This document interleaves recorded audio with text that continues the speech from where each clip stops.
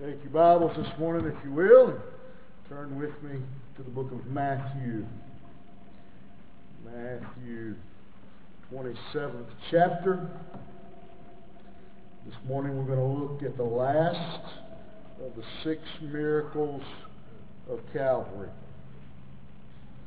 Last of the 6 miracles. I want to speak to you this morning not on the resurrection, but on the resurrections.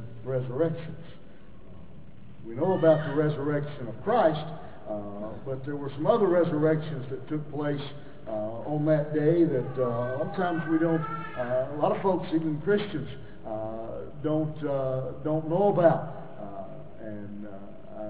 I've been asked that question several times over the years when people would hear about this part of the Easter story. They come at, is that real? You know, that somebody told me there were people raised from the dead on the same day Christ was. Yeah, that's right. It's right there. So what's the lesson that is there? What do we learn from those resurrections? I want you, if you will, look with me in the 27th chapter. And we're actually going to back up, and I want to actually go back to the 50th verse. And start there because there's a word that I want you to see that runs through this story. It's a word that for some people may not seem to be all that important, but it is critical to the chain of events and what takes place here. And as you begin in verse 50, it says, "And Jesus cried out again with a loud voice and yielded up his spirit. And, behold, the curtain of the temple was torn in two from top to bottom, and the earth shook, and the rocks were split. The tombs were opened, and many bodies of the saints who had fallen asleep were raised. And coming out of the tombs after his resurrection, they went into the holy city and appeared to many." So, anybody figure out what the word I'm talking about is? And it is an extremely important word in this story because it connects each of these events to the one that preceded it. Each one of these, none of these stand alone. They are all connected, and they all actually go back and begin with that first statement in verse 50 when Jesus cried out with a loud voice. 6 weeks ago we looked at that and talked about that cry. And so these events they are a chain of events. One simply built on the other.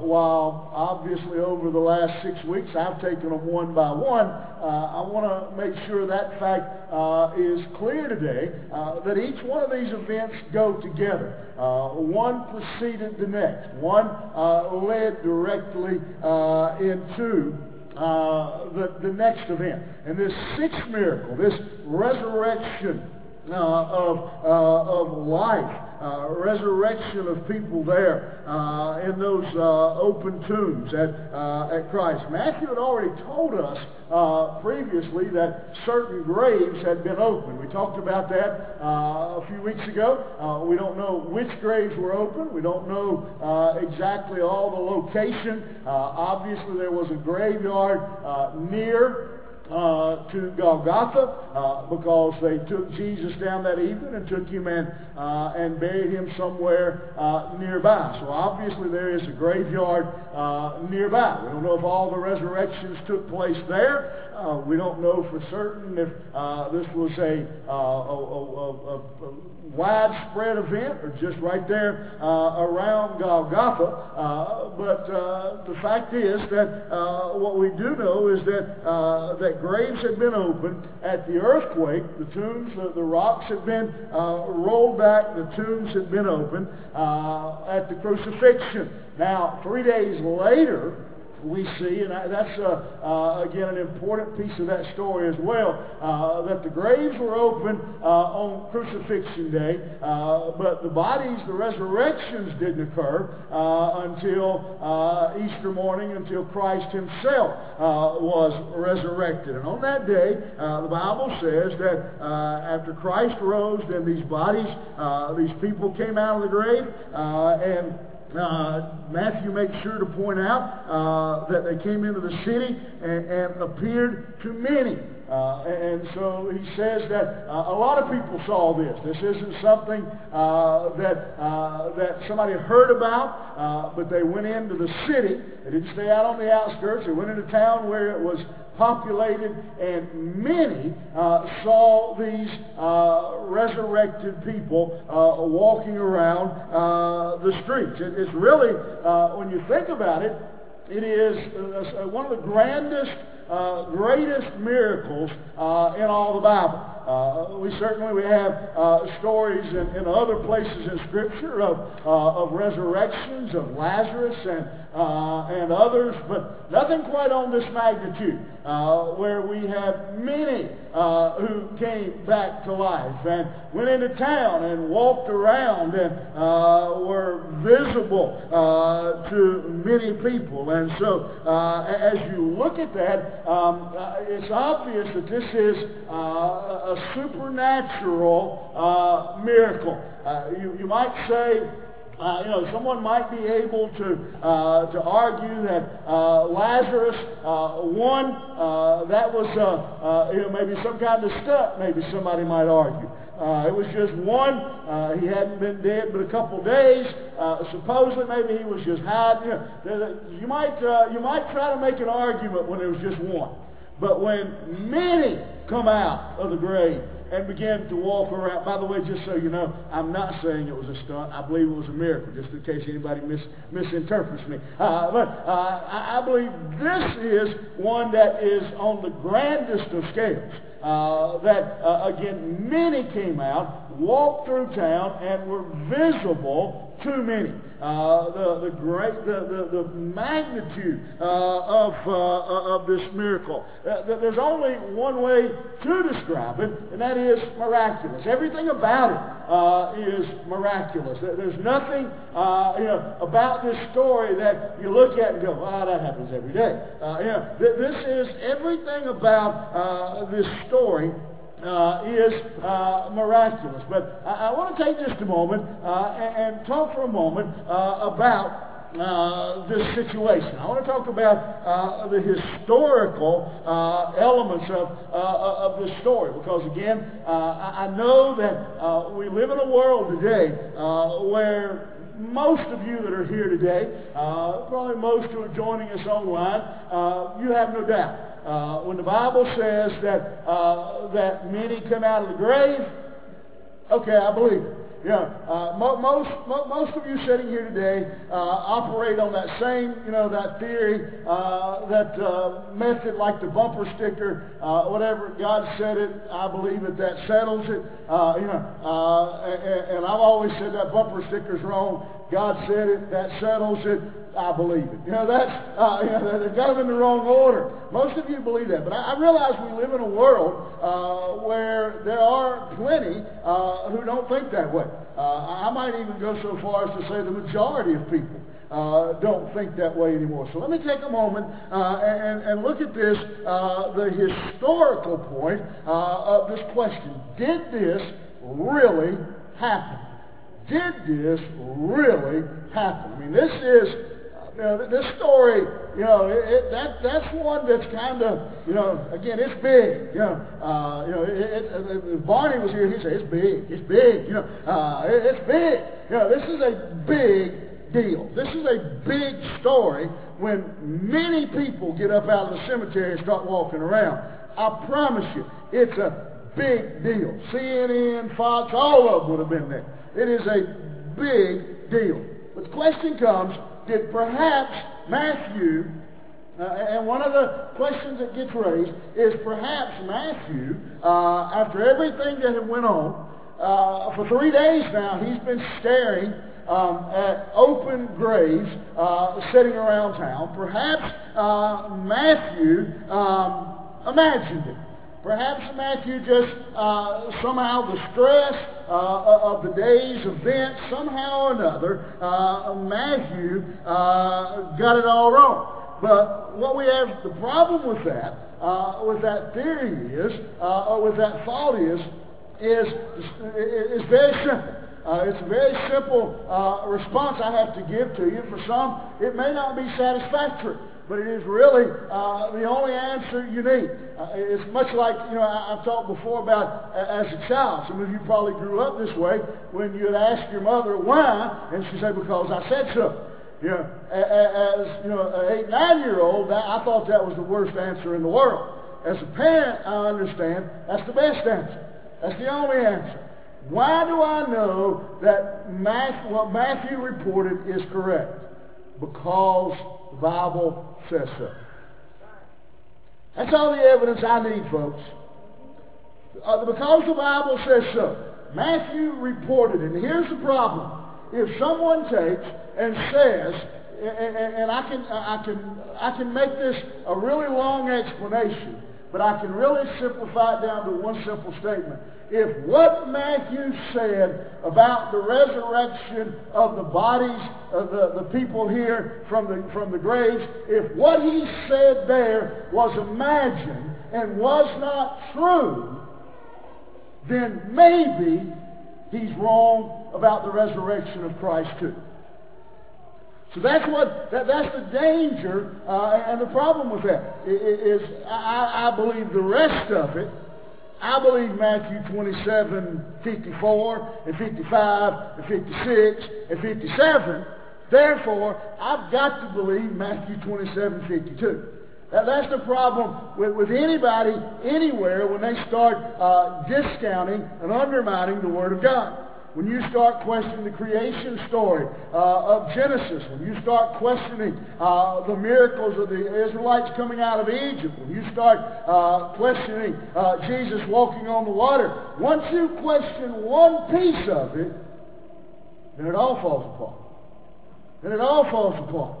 The second reason as I look at this text, again, is that word I stressed a moment ago, is that word and. All of this is connected. Jesus shouted, and the veil tore, and the earth shook, and the rocks broke, and the graves opened, and over and over again, Matthew stresses every bit of this what was connected, and it all goes back, and it begins with that loud shout. Again, if you cast doubt on these resurrections, you cast doubt on the entire Word of God. And Matthew writes here of something he witnessed. And what's important to note, and we don't have it in front of us today because it doesn't exist. Like the other miracles we've talked about, there's nothing. Again, Matthew says here that these bodies were resurrected and saw by many. And we don't have any external history where anybody ever stepped up and said, no, that ain't what happened. No, that's wrong. Nobody, nothing we have in history disputes what Matthew has written. Now, nothing that is written here is disputed or argued with. Matthew doesn't say he heard about these things. Matthew is writing as a witness who heard the shout, who has seen the veil torn from top to bottom, who stood there and went, oh, man, the earth's moving. Who saw the rocks broke, who saw the tombs open, who saw, hey, I was at his funeral. Matthew says, I was a witness to all those things. He didn't hear about them, but he reports them as an eyewitness. He says, I saw these things, and I was witnessing for them. Listen, furthermore, as we look at that, somebody might say, what a lot of people do to Scripture is they say, well, it's symbolic.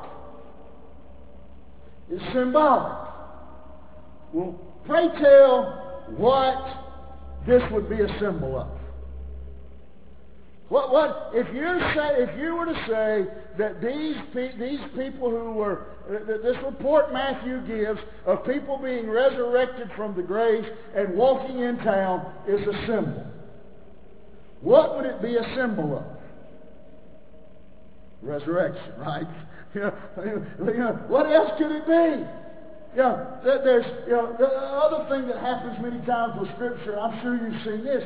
Is you'll be talking about a passage of Scripture, and somebody will say, "Well, that's your interpretation." Ever had anybody tell you that about Scripture? Well, that's your interpretation. That's how you read it. Tell me how you read this. The Bible says, dead people got up and walked into town. Interpret, please. I'm waiting.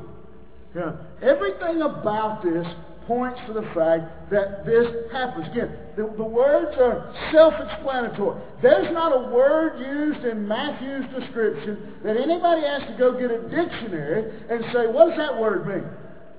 Every bit of it is self-explanatory. It is intertwined with Scripture.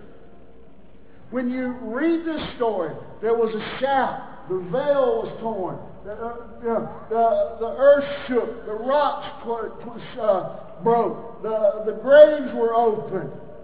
And the next thing you read is, and the bodies were resurrected. Nobody reads that and goes, that don't fit. That doesn't fit. Why'd that happen? It's the natural next thing that you would expect. What would you expect to happen after the graves were opened? What would you think was going to happen next? Listen, if you would have been there, and you would have been staying there, and you would have saw all those graves come open, you would have stood there and went, waiting to see who come out that hole. That's the natural thing you would expect to have happen. Listen, as we live, it explains why the graves were open. You might ask yourself, when you read the resurrection story, the crucifixion story, why in the world were the graves? Listen, if bodies didn't come out of the grave, the story wouldn't make sense. Why else do you open graves?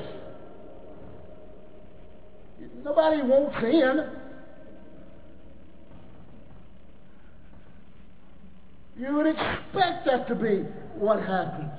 Listen, just as, again, all these events took place, the veil being torn, again, the rocks breaking, all of these things happen as a result of the shout from the grave. And as we look at this, the only conceivable ending to this story, the 6-week journey we've been on, the only conceivable end to it is for me to stand here today and tell you that after the veil was torn, after the earth shook, after the rocks were broken, after the tombs were opened, that bodies come out of those tombs. If I told you anything else, it wouldn't make sense. It wouldn't add up. If I was to tell you anything else, if I was to tell you it started raining, if I was to tell you anything, that's the only thing that even remotely makes sense, is to say that the bodies were resurrected. It's the only thing that could possibly happen that would bring conclusion to the story. We'd be shocked if that wasn't what happened. That the resurrection, listen, as we look at it, we would say it should happen. That should be what happens in this story. What else? Think about it for a moment. You give me a better ending. The graves, the shout, the veil tears from top to bottom, the earth shakes, the rocks break, the graves open. You tell me what should be next. There's nothing else that fits but to say that the bodies were resurrected. Listen, it was and ultimately what that says to us It is a promise. It is a sign. It is an indicator of a promised resurrection. If he did it that day, after everything that Christ had been through during that crucifixion experience, if he still was able to bring bodies out of the grave, if he was still able to restore life, then his resurrection assures us of resurrection. Almost as much as his resurrection, these resurrections assure me. I can't think of what else I would expect. After his resurrection, what else could I expect? And the fact that there were resurrections tells me the promise of resurrection. You have the situation, the history of the story, but then you have the silence. I want to tackle this from a little different angle than maybe you expect. One of the things I think we need to consider as we look at this, again, is really the silence of what happens. Matthew tells us the story here. Again, and, right down the line. And what a story it is. And he gets to this part of the story, and he gets down to this, and Matthew says, I want you to look at that statement again. He gets there, and he says, this is Matthew's eyewitness report. Okay? And many bodies of the saints who had fallen asleep were raised.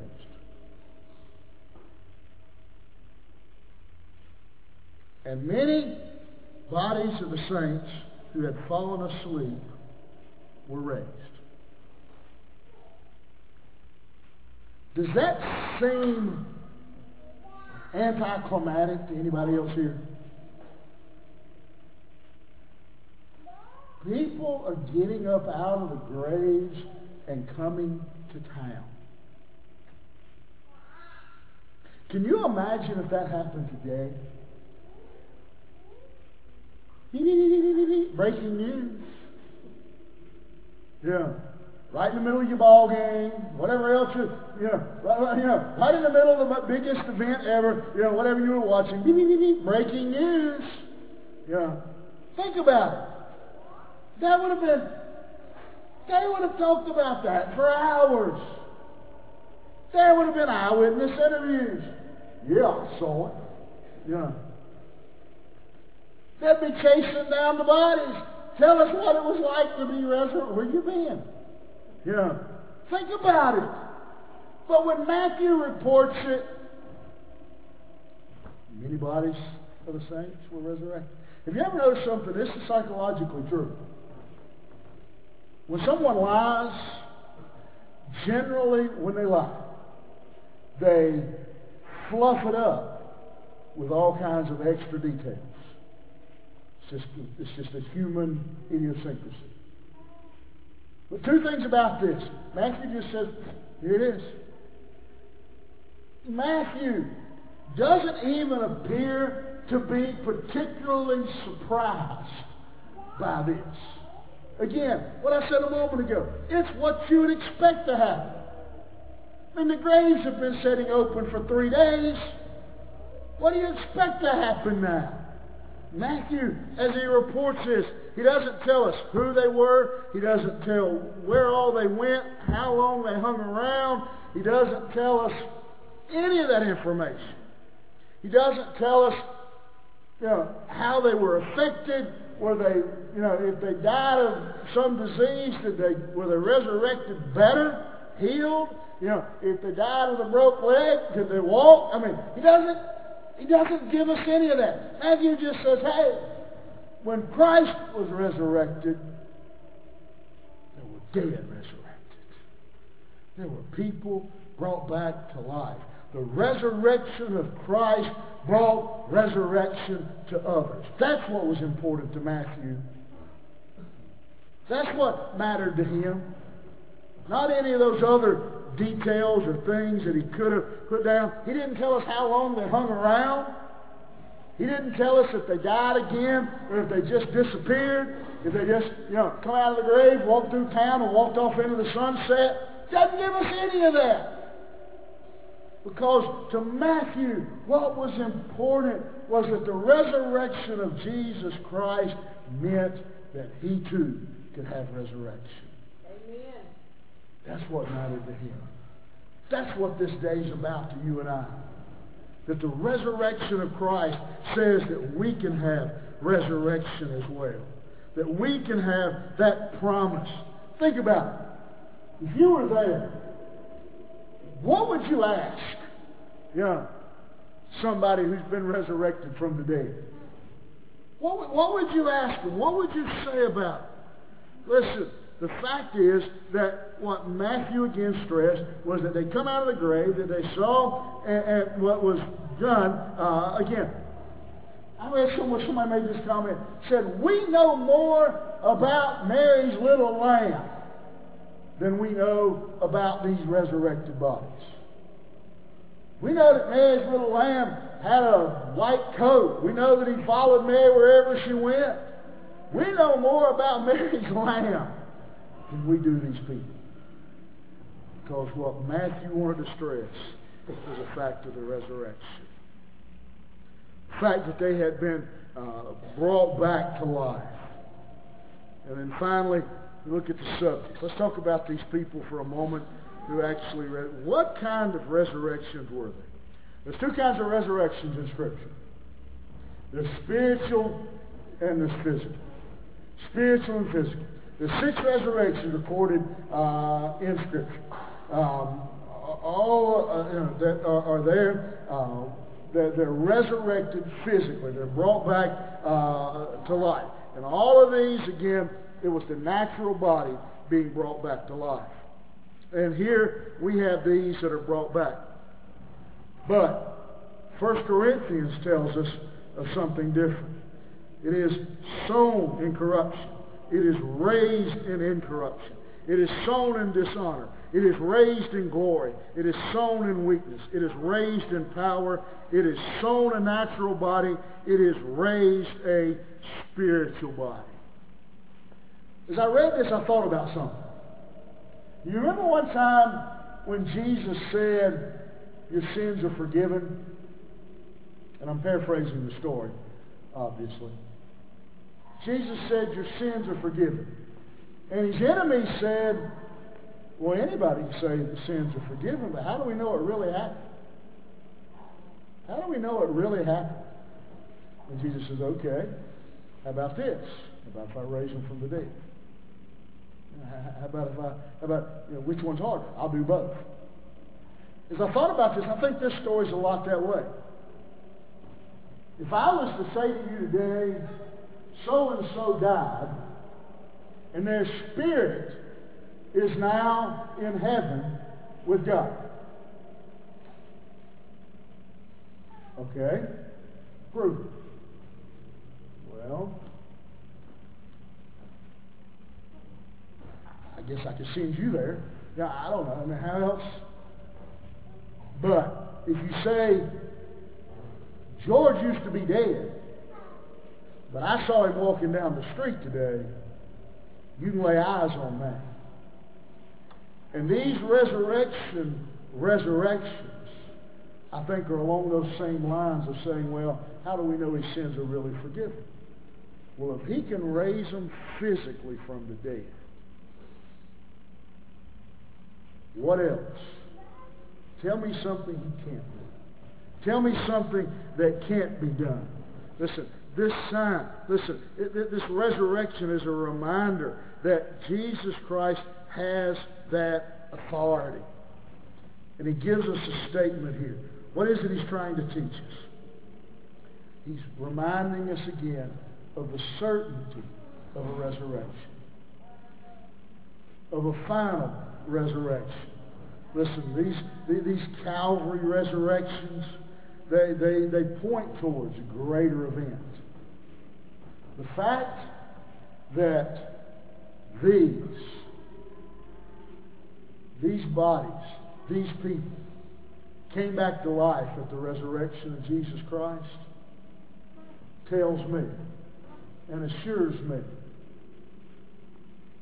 that every saint laying up here at Carolina Memorial, every saint laying uptown at Oakwood, every saint laying down West Concord, every saint laying over here behind Rock Hill AME Zion Church, every saint at the bottom of the ocean, every saint, wherever he fell, wherever he buried, wherever his resting spot is, whether he had a fine funeral or whether he died in the woods, wherever he is, if he was a saint of God, these resurrections tell me and assure me of a blessed hope that one day,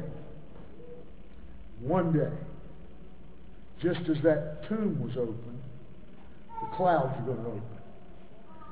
Jesus Christ, just as he stepped out of that tomb, is going to step out on those clouds and say, come up hither, and the dead in Christ shall rise first, and those that remain will rise up together and meet them in the air. That I'm sure of. Why? Because these people were resurrected. He's already shown me he has that power. He's already shown me he has that ability. He's already shown me that's his desire. He's already shown me that that's his plan, that those bodies of the saints that were walking the streets of Jerusalem are indicators and signs of you and I walking the streets of glory one day with our Savior, with our loved ones, with those that have gone on before us. Listen, most everyone in this room, if not everyone joining online, has got someone, family, friend, neighbor, somebody you cared a great deal about, who has left this earth, who is no longer with us.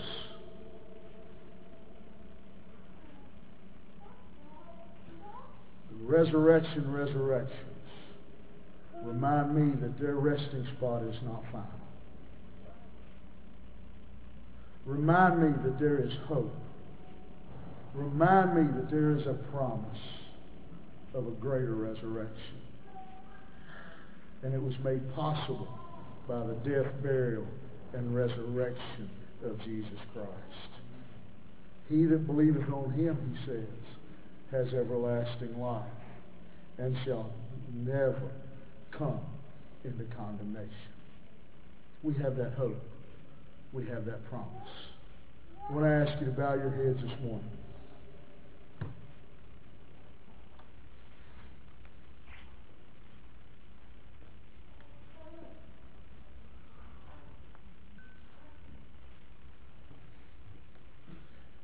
There's two groups of people here today. Two groups of people online, and only two groups. There are those who have the hope of the resurrection and those who do not.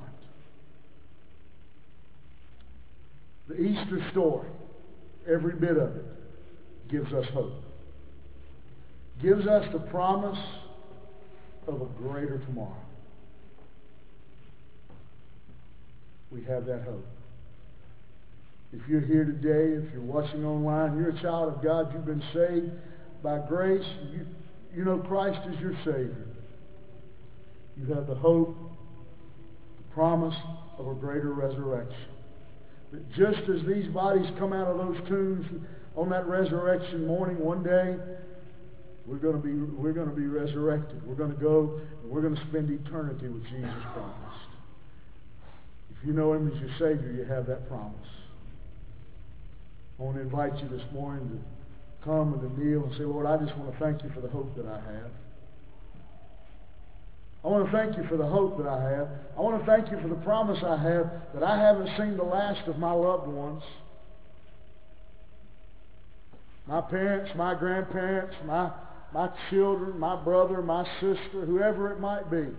Because of their faith, because they trusted Jesus Christ as their Savior, I have the hope of resurrection. And I believe I'll see them again. Because Jesus was resurrected, because those bodies around that cross were resurrected, I believe my loved ones will be resurrected as well. But you're here today, joining online, and you don't know that hope.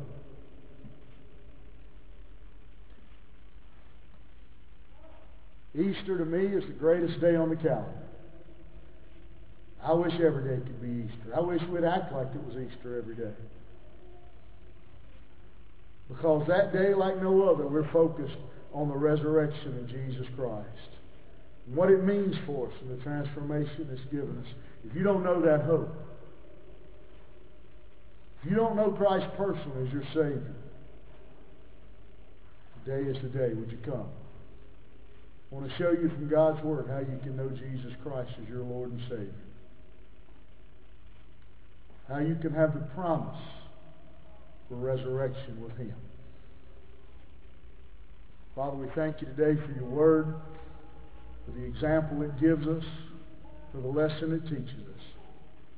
God, for the resurrection of our Savior that made possible the resurrection of His people. God, Christians here today, make us grateful, remind us of the price that was paid, the gift that was given, that we might have the promise of salvation, the promise of a resurrection. God, but if there's one here today, one joining us online that doesn't know Christ, God, I pray that you'll stir their heart. God, speak to them. Convict them. That today would be the day of salvation. And we'll give you the honor for it all. It's in Jesus' name I pray. Amen.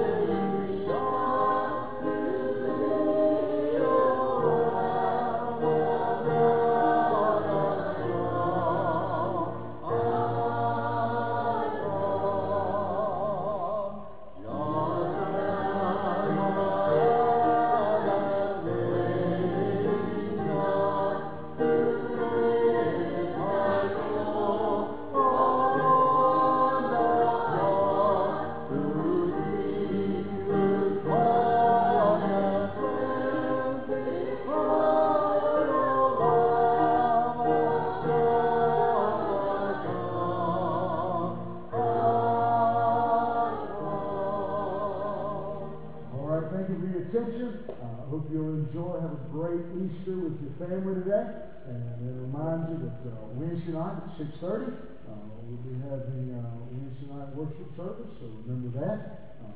Wednesday again at 6:30. All right, let's bow as we're dismissed. Heavenly Father, thank you again for allowing us to gather here today. Thank you for the season we celebrate. Lord, I ask you that you would go with us now as we go. Lord, many of us will be gathering with family, friends. God, let us use that as an opportunity. God, not all those family, not all those friends know you, have a relationship with you.